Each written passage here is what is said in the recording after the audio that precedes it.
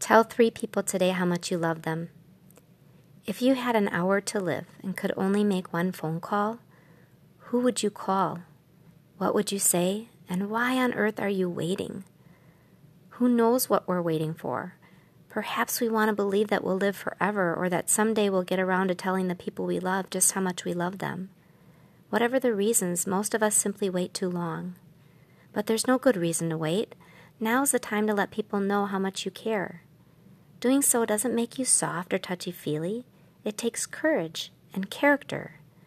Ideally, you should tell someone in person or over the phone. I wonder how many people have been on the receiving end of a phone call where the person says, "I just called to tell you how much I love you." You may be surprised that almost nothing in the world means so much to a person. How would you like to be on the receiving end of that same message? I know I would. Now, if you're too shy to make such a phone call, write a heartfelt letter instead. Either way, you may find that as you get used to it, letting people know how much you love them will become a regular part of your life. It probably won't shock you to know that if it does, you'll probably begin receiving more love as a result of it.